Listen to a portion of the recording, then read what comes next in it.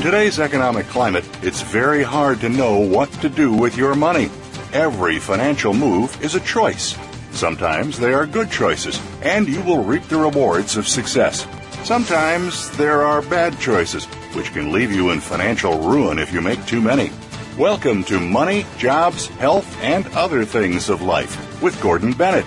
Our program will help you to make the good choices and avoid the bad. Now, here is Gordon Bennett. Good afternoon and welcome to the program Money, Jobs, Health, and Other Issues of Life. And here with me to share her wisdom, and I talk about wisdom very guardedly, is Karen Blumenthal.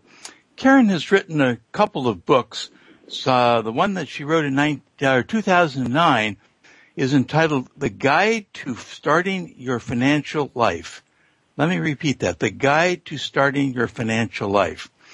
I'm going to ask you, Karen, to tell me a little bit about you, but first of all, I have to extol the virtues of your book. My grandson is getting married in 2 weeks, and I want to tell you, this is one of the things I'm going to see that he gets. So let me ask you a question. How did you get started into writing, and specifically about books like this? Well, Gordon, thank you very much for having me. I am a longtime journalist. I've got more than 25 years' experience as a reporter and editor and bureau chief at the Wall Street Journal. And so I have a great interest in making sure that people have access to all kinds of information about their money and that they can make good decisions that aren't just from people who are selling them something, but that we provide information to people that they can really use and that thinks about the consumer and the individual first.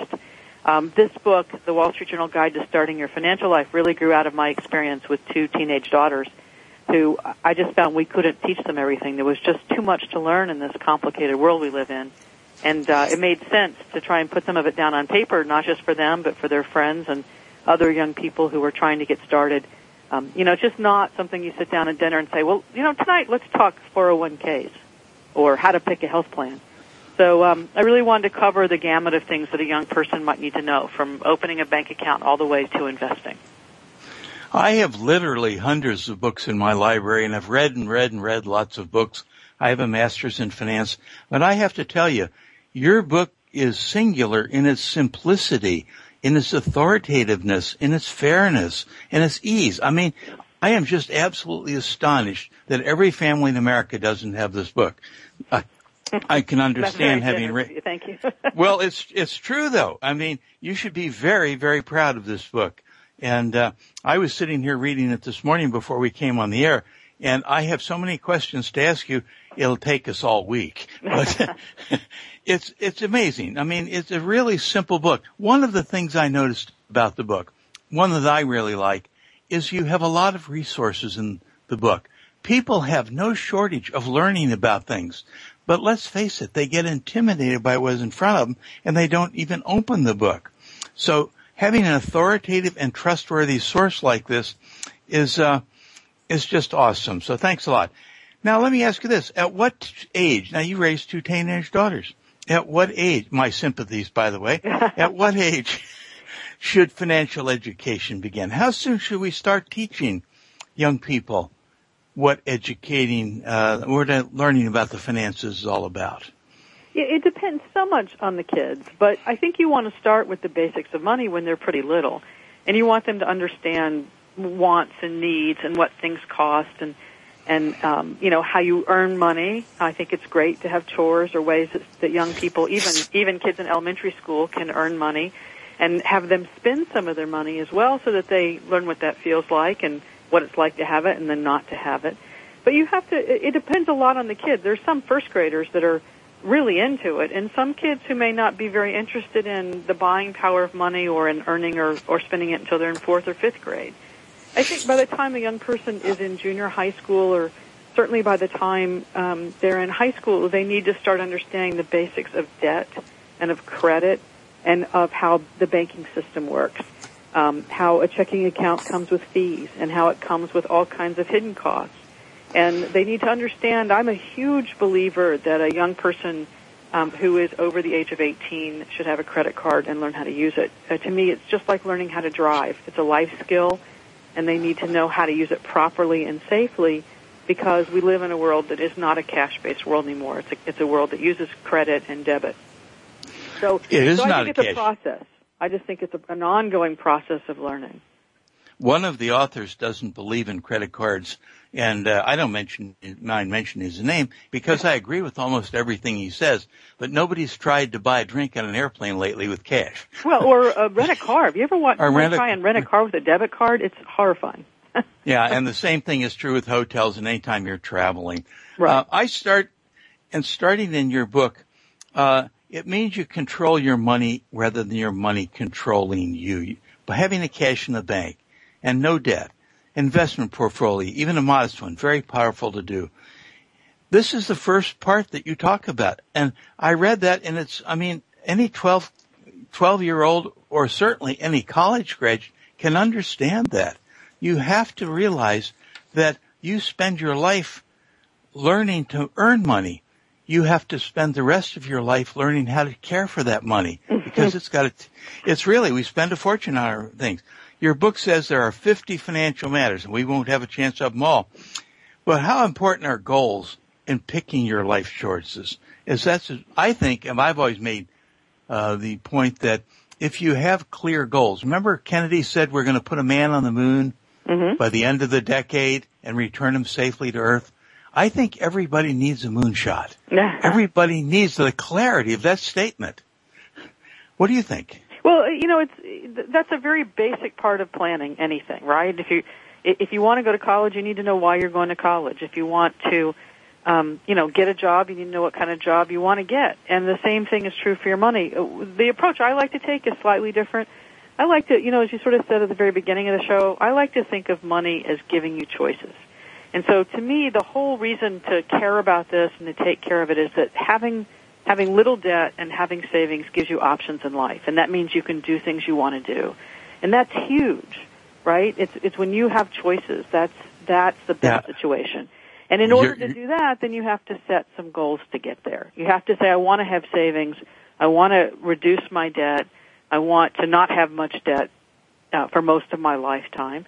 And I don't want to spend more than I make. In fact, I want to spend less than I make so that I have those choices later on.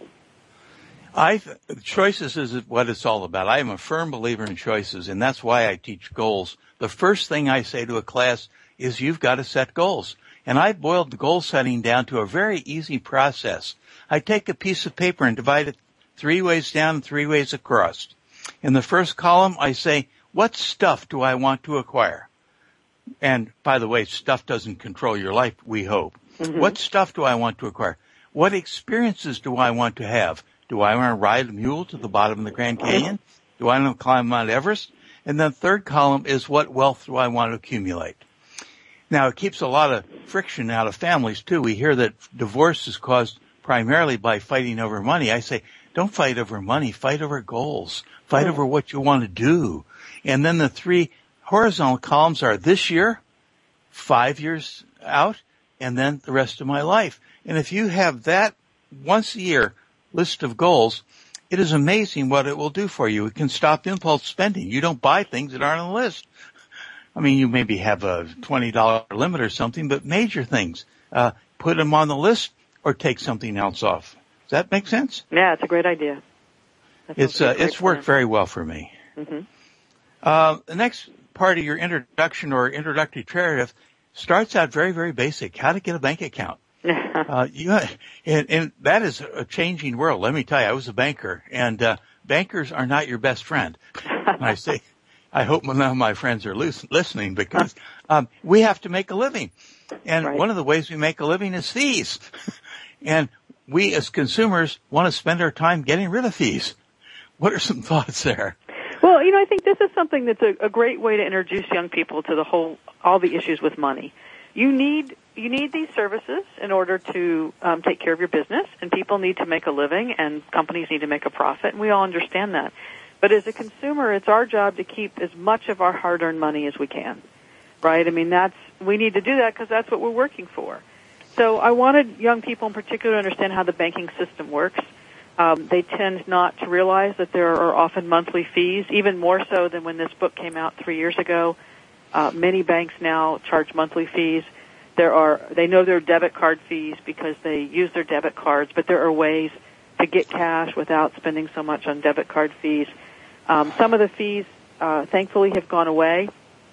Some of the ways that banks, for instance, used to almost encourage people to overdraw their accounts and then charge them, $35 once, twice, 3, 4 times in a single day. Some of those more onerous practices have gone away. But for a young person, they need to understand, that's a great way to understand how the system works, is starting with a bank account and knowing there's going to be some charges, there's going to be some services, and then you're going to have to pay for some things. And that's a good way to do it. A young person today may never write a check, which is hard for you and me to understand. They are really never going to balance a checkbook, because why should they? All the information is online 24/7. So we have to think differently about how they're going to use those services and give them the tools to use them well. I'm a great believer in this concept and the practice of electronic banking. I haven't balanced a bank book for a long time, but I know every day before breakfast how much is in my accounts and how much has been paid, and I have control of my account. I have choices. I no longer play that game, chase the check to the bank. I mean, the control that you have is really amazing. And anybody who doesn't use electronic banking, I certainly encourage them to get into. We could talk about this forever, but I certainly encourage them to find out what the bank can do for them. What do they need in the way of minimum balances? How do they link their accounts together? How do they pay their bills? How do they know what's going on? Banks can be your friends, and I always say, how do they get paid? Not from me. Well, those are great points. For a young person, it's tougher because the bank minimums today are now in the thousands in order to avoid fees. And most young people cannot keep a balance of $7,000 or $8,000 in their bank. There are still some student accounts, but they're fewer and fewer. There are accounts where you have to do it all electronically, and you'll be charged if you actually go see a teller. But and those are worth it to save $6 or $8 or even $12 a month, which is a lot of money to a young person. But I do think it's getting harder for them to find a good free account once they're out of college that offers them some services. Those minimum balances have gotten quite high. So it's important for them to understand how it works, and I think you're right. You don't want them to make too much off of you. Well, and there's a lot of creative ways, and I'll leave that to your book to tell them, but there's a lot of creative ways to think, why am I paying this money? What can I do to get out of it? Sometimes a single direct deposit, it's all it takes. Or maybe if your parents can help out. I mean, there's a lot of different ways that you can get rid of those fees. I go in and ask the banker, how do I get rid of them? And they don't want to tell me, but you can get rid of the fees. Mm-hmm. I see we're coming up on a break now. Boy, the 15 minutes has gone fast. I have a lot of blue stickers left. So welcome to Money and Jobs and Health and Stuff. And we're going to take a short break now. And this is Gordon Blyle, or Gordon Bennett. We'll be back with you after a short break. Meanwhile, stay right here with us.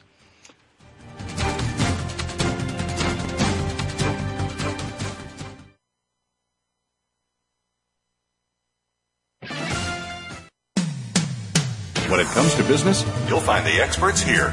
Voice America Business Network. What are the reasons that over 3/4 of small businesses fail within 3 years? Why do 70% of U.S. women-owned businesses make less than $50,000 a year? What causes mid-sized companies to stagnate? Although today many fundamentals of business remain the same, there are critical current changes that are not being acknowledged, and the result is costly. Tune in to Moving Forward with host Jen Sabin. We'll discuss the core reasons and plans of action to keep your business moving forward. Listen Wednesdays at 1 p.m. Eastern, 10 a.m. Pacific on Voice America Business. Zoom Leadership. It's the big picture issues of the day, up close and personal capabilities of leadership, and a desirable future of constant renewal. Zoom Leadership. It's the economic crisis made clear, patterns and perspectives of leadership, and the importance of changing the way we pursue our future. Join host John Schmidt every Monday at 2 p.m. Eastern Time, 11 a.m. Pacific Time. Zoom Leadership. An inside look at what's really going on in business, government, and civil society. Tune in every week on the Voice America Business Channel. Bob Pritchard has over 30 years of experience as a straight-talking business consultant and author working with some of the top Fortune 500 companies. Now he's come to the Voice America Business Channel to help you and your business. Tune in to the Bob Pritchard Radio Show for information about starting and successfully running a profitable business. From the movers and shakers to great marketing screw-ups, you can't afford to miss a single edition of the Bob Pritchard Radio Show. Tuesdays at 5 p.m. Pacific, 8 p.m. Eastern on Voice America Business. When it comes to business, you'll find the experts here. Voice America Business Network.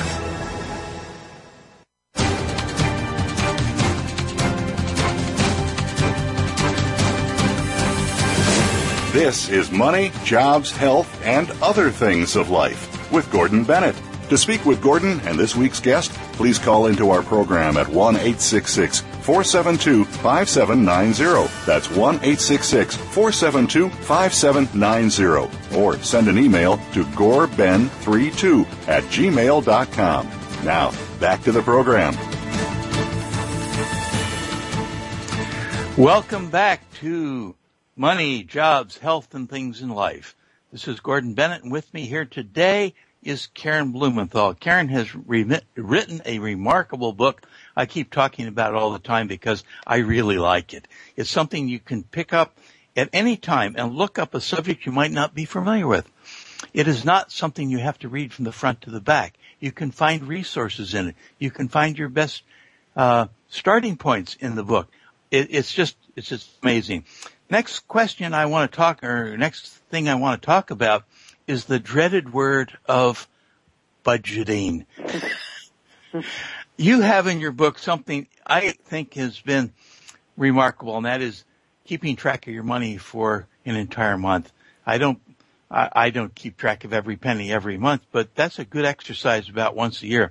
And let me tell you, we had a grinder pump. We were below grade level. We had a grinder pump. And I saw the plumbing repair guy come to the house to fix it. And I tell you, I'd rather have the ambulance in the driveway than a plumber's because of the cost. So I asked him about money. I always talk to people about money. He has a very simple budgeting system. He gets his paycheck. He cashes it. He puts half in investments and half to live on. That's it. Wow. That's his budget. He's been doing it all his life. He lives within his means. He's got plenty of money, but if he knows if he runs out of money before the end of the month, he's going hungry. What do you think of that as a simple budgeting means? Well, I think he's a great saver. That's really impressive. Most of us aren't that good at that. I'm not really a huge believer in budgeting because I think it's an impossible task. You know, you set out and you say, I'm going to spend this much each month, and then it's impossible to hit those numbers realistically because something happens. You know, you need a new tire, you have to go to the dentist. Something always happens that mixes it up. But what I do believe is understanding where your money goes and having a feel for what you have so that you don't spend more than you have. Or that if you absolutely have to do that because you did have to go to the dentist or you did have to buy new tires, that you know exactly how you're going to get back out of that hole quickly. And so I feel like budgeting is important, that process of writing down everything you spend. And you really, to be honest, you really need to do it for about 3 months because there's always things you forget. Birthday presents, haircuts, all those things that aren't every month that can really ruin your budget in some ways. So if you write everything down for 2 or 3 months, I'll tell you when we were young, my husband and I did this. We decided we wanted to really accumulate some savings and we would live on one salary. And we kept a ledger for about a year, which was about all I could stand to do. But we learned a lot, and it still continues to pay dividends for us many, many years later, because you do really know then where your money goes and where you can cut back if you need to. I was challenging people to account for even 80% of the money they spent, and they can't do it. They just don't know how to spend it. I remember my secretary, when I was living up in Seattle in the publishing business, she complained to me. She said, we open a savings account and we promise each other we're never going to take money out of it. And something comes up, so we take the first dollar out of it to buy new tires of the refrigerator, something breaks, and then we take the next one out, next one. Pretty soon, that promise went by the wayside. I suggested she get 2 accounts, one that she puts in to not take out of and one to take out of. Mm-hmm. And a year later, she had put everything in one account, not taking anything out, and the other account was in and out, in and out, in and out. That's another way to budget, is big gross numbers. I don't know if you're familiar with Jenkins. I think it's MSN or whatever, had a 60, 10, 10, 10, 10 budget. He said put 10 in retirement, 10 in short term like escrow accounts, 10, he had 4 or 10 things. I can't remember them offhand. They're in my book. And live on 60%. So you can take those things that you have to take out without having your conscience bother you. And I think that's a real thing. It's a gross budget. And I think you can, what I call, chunk it. Now, I will talk about budgets, however, and you are exactly on point with me. Things you have to spend money for and things you want to spend money for. Things you are discretionary dollars and things that are mandatory dollars. I have a pie chart that's a little, just replica of, how you spend your money. On one side, I put green. This is discretionary. On the other side, I put red, which is mandatory. What you want to do is make the mandatory side smaller. This is get out of debt. Things like car payments and credit card balances and house payments. So the people who have a crisis in their life, the more discretionary money they have and the less mandatory money, the crisis becomes a mere inconvenience instead of a crisis. And the people who've already bought everything they want and have to pay, it's a real landmine for them. What do you think of that? Yeah, I mean, it is very hard to manage money. So you have to know yourself. And you have to say, if I'm one of those people who has difficulty keeping track, then I need to really have a method for keeping track. If you have a great sense of it, you don't have to monitor 5 different accounts, then that's great. Go for it. I personally keep several different accounts. Money set aside for medical needs and money set aside for short-term needs and then longer-term money and then retirement money. Because you don't want everything tied up in a retirement account either. It's very important to save for retirement, but you can't get to that money without a penalty.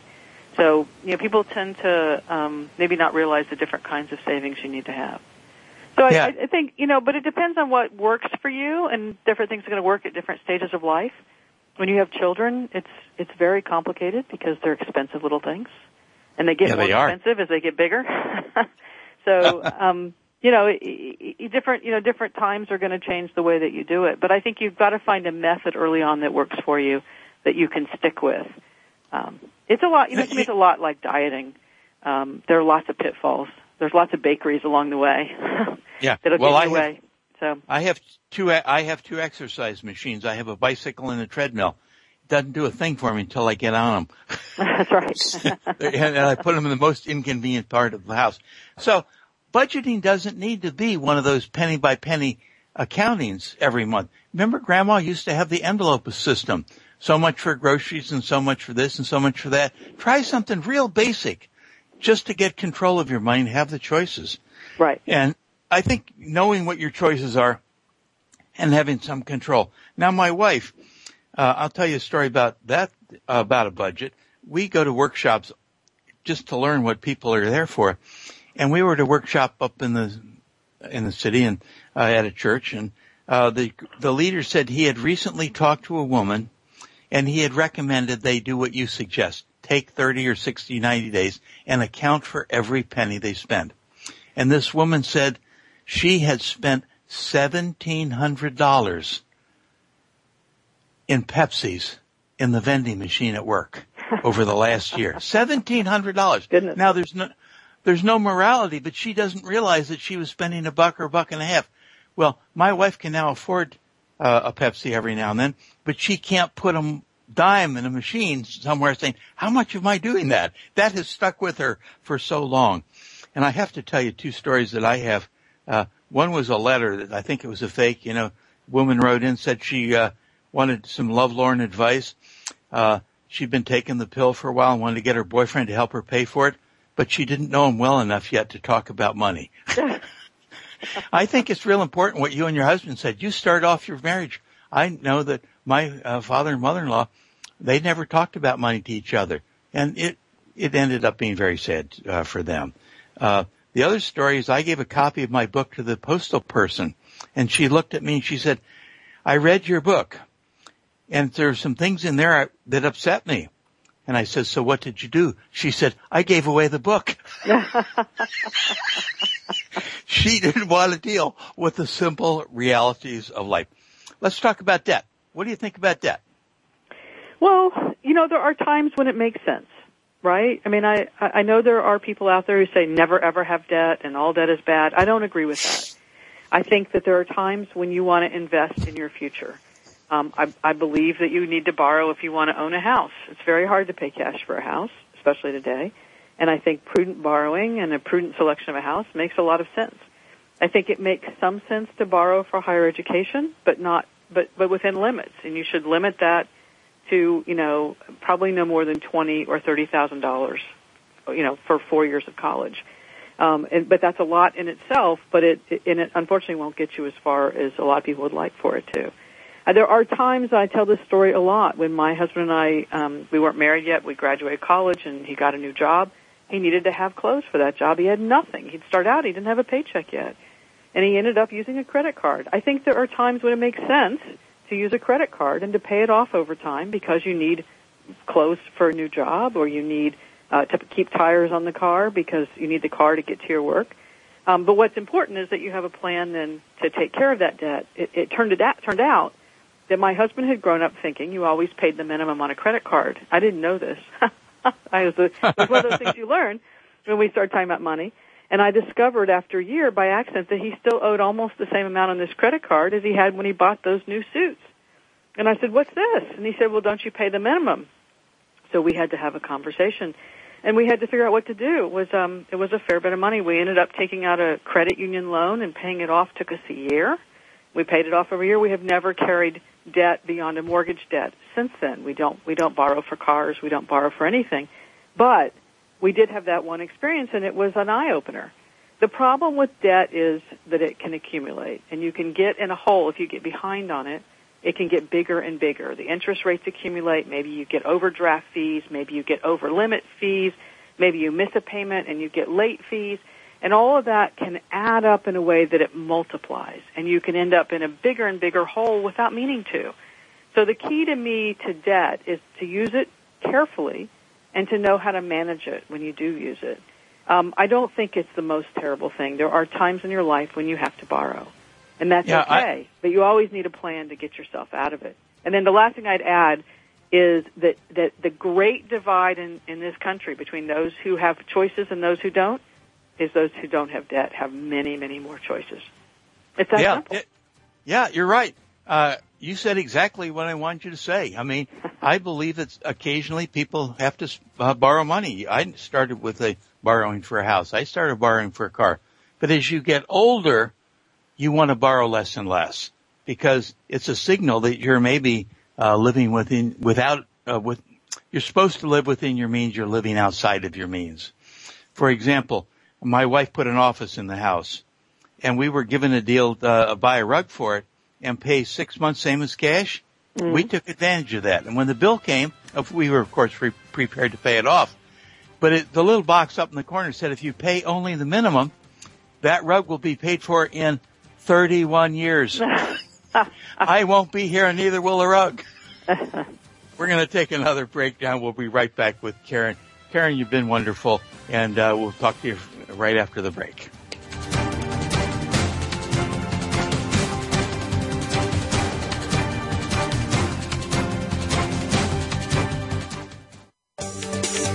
From the boardroom to you, Voice America Business Network. We hear it and read about it every day in the news. Stock prices plunging, home prices receding, and unemployment growing. How can you preserve and increase your wealth in this kind of economy? Tune in to Turning Hard Times into Good Times with host Jay Taylor. Jay will explain the decline of our monetary system and the economy, and will give you winning investment ideas and the tools to protect and increase your wealth. Turning Hard Times into Good Times with Jay Taylor can be heard Tuesdays at 2 p.m. Eastern Time, 11 a.m. Pacific Time on the Voice America Business Channel. Everybody needs expert advice when they look to develop their personal brand. Join Rochelle McCrary for The Leader and the Muse. Rochelle and her guests will bring you practical tips and tools to help you build your brand in ways that propel you into greater personal and business success. For strategies, stories, and much more, tune in to the Voice America Business Channel every Friday at noon Pacific Time, 3 p.m. Eastern Time for The Leader and the Muse. And get ready to take your brand to the next level. Voice America Business Network, the bottom line in business.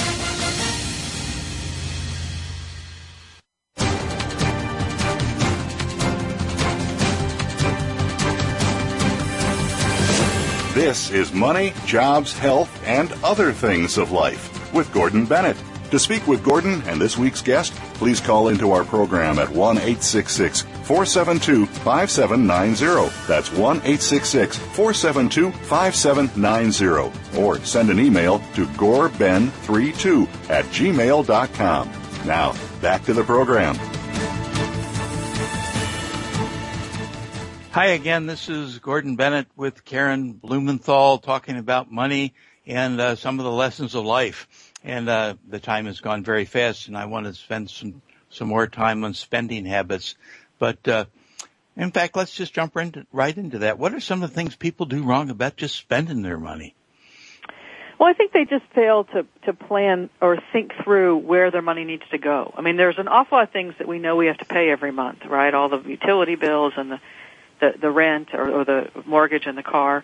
But one of the things that I have found has become a huge issue in lives is things like the cell phone bill, which is I call it budget creep, or sometimes Mr. Creep. That the cost of certain things goes up a little bit every year, and before you know it, you're spending a fortune on cable or satellite and cell phones and all these other services, and then you wonder why you're running out of money at the end of the month. And so I think one of the things that's very hard to do is to keep track of spending and to pay attention and to do your homework. One of the things we just discovered, for instance, was that we could really make a huge difference in our homeowners insurance. Had no idea that we could cut it by a substantial amount because we had just gotten a new roof and bought a certain kind of roofing surface. Car insurance is something that you really can save on if you're willing to shop around on it every 2 or 3 years. And it turns out that all of that stuff just takes time, and it takes your attention, and we have so many other things to do. But you can make a big difference in what you have if you pay attention to this budget creep and to what you're spending on all the things that you have to buy. Karen, I was talking to an insurance man 2 or 3 weeks ago, and there's no charge for this advice I want to give you. Did you know that you can buy wedding insurance? This is true. Wow. He's told, you can buy wedding insurance. I was having some out-of-town guests, and my friend's best friend had just eaten $30,000 in deposits for his daughters, of course. Wow. His daughter had planned to get married, and the groom got cold feet and left. He was stuck with $30,000, and for $200, he could have insured the wedding. Wow. So when your daughters get ready to get married, talk about wedding insurance. Okay. I mean, because, these things sneak up on us, and you say, what in the heck happened here? Yeah. And so doing your homework and learning about spending. So let's stay with spending, but that's a good example of we don't know enough to ask the right questions sometimes, and sometimes just asking somebody else for spending tips is a really good idea. What other ones you have? Well, I was writing for young people, so one of the things I cover is joining a health club and really asking whether you need to, and do you have to sign a contract, and what does that contract require you to do, and for how long? Young people are often asked to sign all kinds of contracts, and they're not really well prepared to know what to look for and to know how to figure out. I tell them to look at it as a scavenger hunt, and you have to ask several key questions. One of the most important being, how do you get out of the contract, and how do I get out of the contract? Very important basic thing, and they get overwhelmed by the legal language instead and don't ask that simple question. When you are buying a car, if you're going to finance it, the car salesman only wants you to think about the monthly payment, but you want to think about what is the total that I'm paying, and what is the interest that I'm paying for that, and how else could I finance it in a way that I pay less of my hard-earned money over time. Even things like owning a pet. And I had this discussion recently with a young person who had read the book and said, well, I really wanted to get a pet, but I read in your book how much it costs, and so I decided I'm going to wait. I mean, people, you get, you see the dog and the pound, you see the cat, they have a sidewalk thing, and these animals need to be adopted, and your heart's, you just love to have that kind of a pet at home. But it's an extremely expensive thing to do if you're young and you're on a tight budget. I know. I had 10 animals. I had 3 horses, 2 dogs, 1 bird, 1 cat, 2 cats. Wow. And one of the things about shopping was my veterinarian, if I called him for emergency service, it was one rate. But if I was his regular customer and let him do the routine stuff, it was less rate. Little things like that are just an amazing thing that you can learn. I'm a member of the YMCA down here. We have 50,000 members and 5 acres of space on 18 acres of land and 5 pools. We don't have a contract. Mm-hmm. And we don't turn anybody away. There's an example. You can go to a community service that provides a lot of those health services, or you can buy some weights yourself too. Right. You can always walk. You can always just walk down the street. But that's true. But there may, say you like certain classes, maybe you need to join. Maybe you can just pay by the class. Or maybe you can be various ways to budget it. Maybe you can become a voluntary and get it free. Yeah. Potentially. The barter system is really good for a lot of ways to spend money. Mm-hmm. We do a lot of cooking for charity, and I always get near the food, and there's always some leftovers. And we've done a good thing. We cooked 100 meals, and there'll be 2 left over, and we'll have a leftover dinner. There's a lot of ways. I'm going to keep with this spending tips, because that is an area that has a lot of resources. I mean, we have coupons. We have special deals. And I made a list of things that in preparation. Know what you want to buy. Preparation. There's a before and after. Before you buy something, prepare yourself to look for good deals. Prepare yourself to get the best for your money. Avoid the urgency of needing something right now. What other ones are there? You probably can think of some. Well, I think there is a question, do I need it or do I just want it? I think that's right. That's pretty key. I think there is something about truly being penny wise and pound foolish. Are you going to buy something cheap that's not going to last a long time as opposed to spending a little more for something that is going to last a long time? And I do think there's something to be said for that, especially on some bigger ticket issues. If you're going to buy a computer that may only survive a year or so, versus potentially paying for a better one that might last you 3 or 4 or 5 years, it might be worth spending more. And I think as you get older, those questions sort of become more important. Same with, the big ticket items, cars, refrigerators. You can buy things on the cheap, but sometimes it's better to do your research and to pick out something that's a higher quality item so that you aren't buying it several times over. I think you're absolutely right. And we right. forget that sometimes. You can be so focused on the price that you ignore that you're not getting your full buck's worth if it's too cheap. I think that's a very good piece of advice, and it's something I haven't done very well with. But there is a point at which you get more quality and get a better product, and then there's a place that the marketer wins where they convince you just must have a certain product. Now, my wife and I are shopping for a mattress. We discovered we're going to have a house full of guests, and we're short one mattress, so we decided to get a king-size bed. I was astonished. They want $6,000 for the top-of-the-line mattress. What am I getting for that as opposed to $2,000 for a really good mattress? That's where good shopping, I think, comes in. Right, but you might be able to get that mattress. You might be able to find a king for $1,200, but then your guests may be sliding off of it, right? So that's what right. I mean about it's not just the price. But whether you're really getting something worthwhile, you're not having to replace it in a year or two. Yeah, that's a good point. I'll tell you a story. My wife, she was in Staples, and she's teaching at one of the universities, and she's been looking for a new chair. She had back surgery, and the one they give her is just bad. She's got a really expensive chair at home that she's had for 10 years since the surgery, and she said, I'm going to buy another one of those. I can't stand the medical thing. It's a very expensive chair. She was standing in Staples, and they said, oh, here we have a floor sample. Try this one. Mm-hmm. She bought the chair on the spot. It was $50. It had been marked down from $375. Mm-hmm. So sometimes right. Well, there's ways to do that too. Floor samples. The desk I'm working from was a floor sample as well. Yeah, but you want to be a smart consumer. You don't just want to be a cheap consumer. I think that's a good way to put it. You want to be a smart consumer, not a cheap consumer.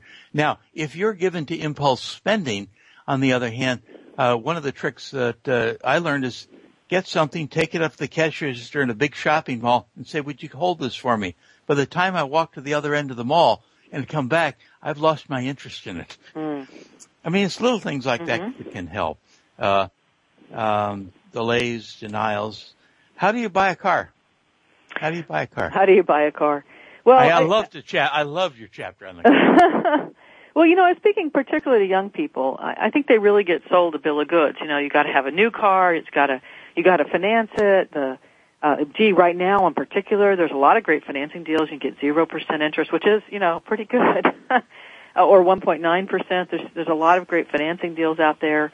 But I don't think you should be paying for a car for 6 years. That car is not going to be worth very much in 6 years. And you don't want to owe any debt on it at that point. So to me, you want to find a car that you can pay for comfortably in 3 to 4 years. And if that means you can't afford a new car, that's okay. There's a lot of great, reliable, lovely new used cars out there. And you'll save yourself a bundle by doing that, by buying something, reliable like a Honda or a Toyota or, whatever it is that you feel like you want to own. If you shop around with the internet, it's not difficult at all to find what you want to find. The price that is not going to be a stress for you. Yeah, and there's a place where you can plan ahead. Buy at the end of the month when the car dealer needs to make quota. What is the car he's trying to get rid of? And to minimize your choices.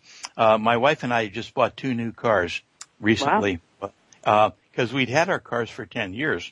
And the second car was a sports car. And as I got older, it was getting closer to the ground.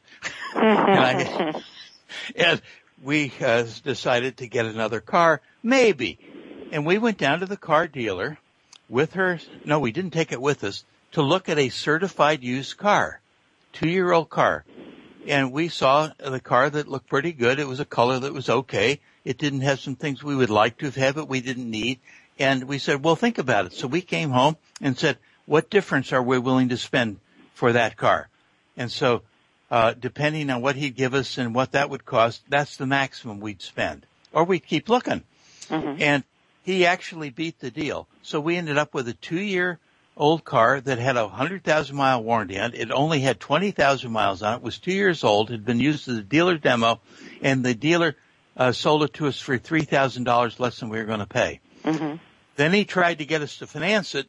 And we said, no, we think we don't want a car payment. And we were very happy with that. And if you do that, and your stuff doesn't define you, your stuff doesn't make you to be someone you aren't.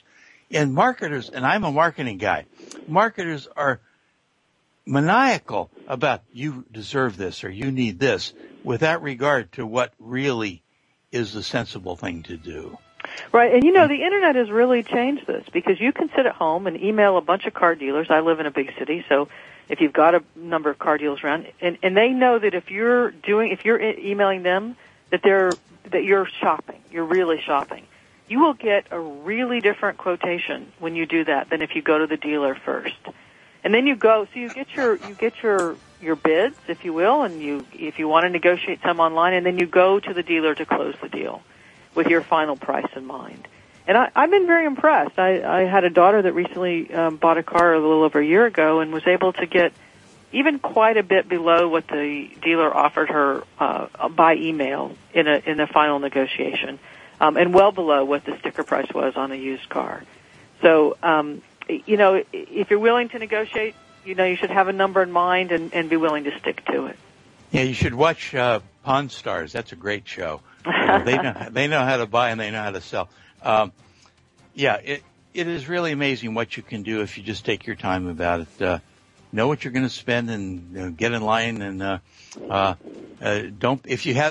two things I want to say. You got to learn to say no and be willing to walk away from a deal that isn't there. Don't get emotionally involved. But one thing I disagree with you in your book, you said research to buying a car is hard. Not anymore. It's duck soup on the internet. We'll be back after the break. Thank you so much for listening, and we got a short break afterward. I want to ask Karen some of her thoughts on investing that hard-earned money. And I want to thank you all for listening. After the break.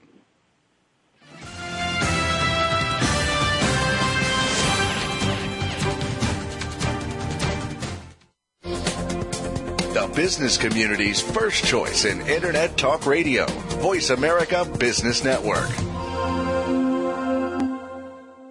Today's business marketplace is becoming increasingly global thanks to technologies that didn't even exist a few short years ago. Your business might be a startup, or you might be one of the Global 500. Either way, you're probably looking at customers and competitors in faraway regions. Listen for Global Reach with host Tay Revez as she brings together experts, ideas, and listeners to help you anywhere in the world. Global Reach is broadcast every Thursday at 2 p.m. Eastern Time, 11 a.m. Pacific Time on the Voice America Business Channel.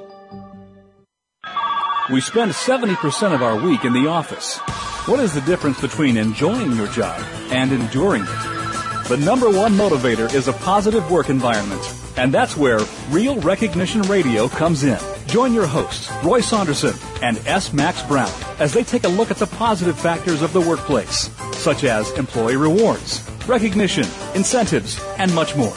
Tune into Real Recognition Radio, Tuesdays at 1 p.m. Eastern, 10 a.m. Pacific, on the Voice America Business Channel.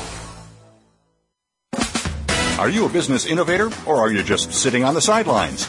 Tune in every week for Coffee Break with Game Changers, presented by SAP. Host Bonnie D. Graham talks to a cross-section of the movers and shakers who are leading by example. They will share best practices and innovative ideas to keep you thinking and moving along with the best. Join us for Coffee Break with Game Changers, presented by SAP, Wednesday mornings at 11 a.m. Eastern Time, 8 a.m. Pacific Time on the Voice America Business Channel. When it comes to business, you'll find the experts here. Voice America Business Network.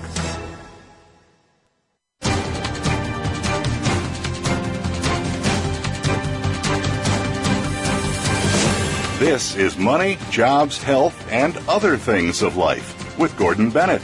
To speak with Gordon and this week's guest, please call into our program at 1-866-472-5790. That's 1-866-472-5790. Or send an email to goreben32@gmail.com. Now, back to the program. Good afternoon and welcome back to Money, Jobs, Health, and Other Things in Life. And with me today is Karen Blumenthal, who writes a column for the Wall Street Journal, who has written an article, and I got to recommend you own her book. You need to get on, you can get it at Amazon, right? Oh, yeah.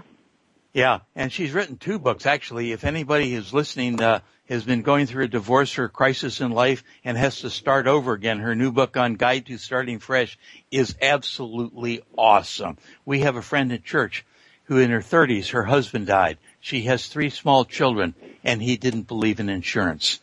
That is a real sad story, but she's got to dig her way out of it, and that book is an incredible guide to doing so. We got just a few minutes time left. We've been talking about all kinds of good things, and I wrote a book too. My book was called Give Yourself a Raise, you know, how to have less stress, more money, and financial freedom. And you go to my website, Path to Financial Freedom, Path to PTFF.net. And you can get downloaded forms and a lot of things about budgeting and things like that. And, but I recommend you buy Karen's book. That's a really good one. And, you got to educate yourself, and that's a good starting place. The books will no longer become intimidating. Now, of the books I have in my library, and there are many of them, most start at the middle and talk about investing. So I waited till the end because I don't know anything about that. I have a personal financial planner, and he does all my emotional decisions for me. What do you think about investing today? Karen, it's your turn. Well, everybody has to do it. This is a reality of life. Especially if you're starting out today, you have got to save for your retirement. You've got to save for your future, just for savings that you're going to have. You're really going to need sort of short-term and middle-term and long-term savings. And if you want to be able to enjoy those savings, and also you don't want to have to save 3 times as much, you're going to have to invest it smartly. I'm still a believer in the stock market. I know that there are a lot of people who feel very burned, and a lot of people who cannot tolerate the fact that the stock market's going to go up and down. But if you believe in capitalism and you believe in American business, then the stock market will pay off for you if it's done in a smart way. So I believe that young people need to learn about what stocks are and what bonds are and how they work, and they need to figure out what kind of mix makes sense for what they can tolerate, and they need to invest. You can take more risk in very long-term investments like your retirement, especially if you're young. You have to take less risk in money that you might need in the next 5 or 10 years.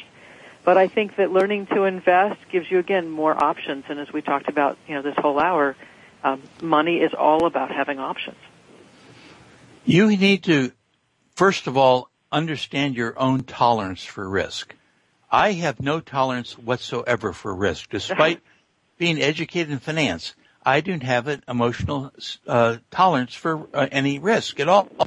And I'm a great believer in certified or any financial planner. I, first of all, ask them how they get paid, because if they sold life insurance, they will include that in the estate plan. And there's nothing wrong with that, but you need an independent mind looking at your situation. How many years of college do you have, Karen? I don't add them up. A bunch. A bunch, right? Uh-huh. Yeah, I have a bunch.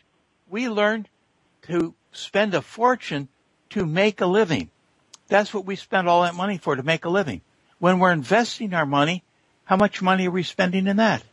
How much money are we spending knowing what to do? I have a friend who paid several $100,000 in taxes that he didn't need to pay after his mother died. So I am a great believer in hiring an independent. You are knowledgeable. What your goals are, get an independent planner to keep you from making mistakes and somebody to talk to who doesn't have an axe to grind. I'm a great believer in that independent advisor. And I think you mentioned as much in your book. I think it depends on the person. I mean, there's some people who just can't stand to give up control. And there are mutual funds out there that are low cost, and by all means, do it yourself. And if you're going to criticize that person, you hire a financial planner, then you're going to criticize them endlessly because, you think you can do better, then do it yourself. If you can't stand the risk and the volatility, then you definitely should hire somebody to help you out. Okay, that's a good sorting device. Take a look at your own appetite for risk and find out if you're able to stand beside your emotions, or you can use an index fund or something. But also the thing a financial planner does, a good financial planner, you need to have a will. Mm-hmm. And maybe you need a living trust. It gives a much broader invest than just investing. A couple hours spent with them might save you just a whole lot of money. Oh, yeah, all kinds of things. I mean, they can help you with your taxes, which even a young person can make some decisions that can save them on taxes, like investing in a 401k or perhaps taking advantage of some tax-advantaged health choices. A financial planner can point out things that are just not on your radar. The other thing that you haven't mentioned, but I've read about in your book, and I think is absolutely worth saying, the sooner you start, the less you have to save. I don't know of any men 55 years old who are saying, I should not have started so soon. It takes a lot of money when you're older to get where you want to be in retirement. If you started when you're 20, it's pretty simple. And probably the happy medium is when you get your first job, get on that 401k. I know my wife got on a 401k, and it's amazing how that's added up over the years. It's absolutely true. I mean, again, the more options that you want to have, the sooner that you need to start putting away money from everything, from birthday checks, from any kind of windfall that you get, from any kind of bonus. If you get in the practice of saving, you'll just have a lot more choices. Karen, I have really enjoyed talking to you. I've enjoyed reading your book. I recommend it all the time. For any of you out there listening who want a guidebook for life, and it literally is. It is getting started, but it isn't too late to start over again if you've got a lot of bad habits. And it's a remarkable book, and look for a column in the Wall Street Journal. I'm a little intimidated by it saying the Wall Street Journal. I wish we had maybe we need to advertise it in the Bride magazine or something. But it's really, really good. Do you have a final parting thought for any of our listeners? Well, I would just say, don't give up on it. Nobody's going to be perfect at money. We're all going to make mistakes, and that actually makes life kind of interesting, and I think that's fine. But I think it's important to keep at it and to not get frustrated and say, oh, I just can't make it work, because you can. So I would just encourage people to give it a try again, and good luck with it. I think that's awfully good advice. Just give it a try. Take charge, take responsibility, and life is great and life is grand. And you'll make mistakes, you'll stub your toes, you'll spend too much money, but just because of that, you shouldn't give up. You should keep trying over and over. So I know last year when I was diagnosed with cancer, I changed a lot of habits. So it comes too soon, folks. And thank you very much for listening. Thank Karen for joining us. As I said again, buy her book. It will help you in a million ways. Thank you. This is Gordon Bennett. You've been listening to Money, Jobs, Health, and Other Things of Life. And we'll see you again next week right here at the same time. Thank you so much.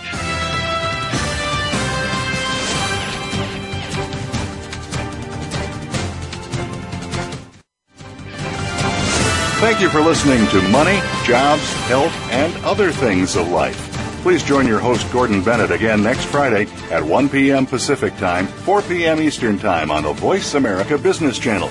This week, are you going to make a bad choice or a great choice with your money? Come back next week for more.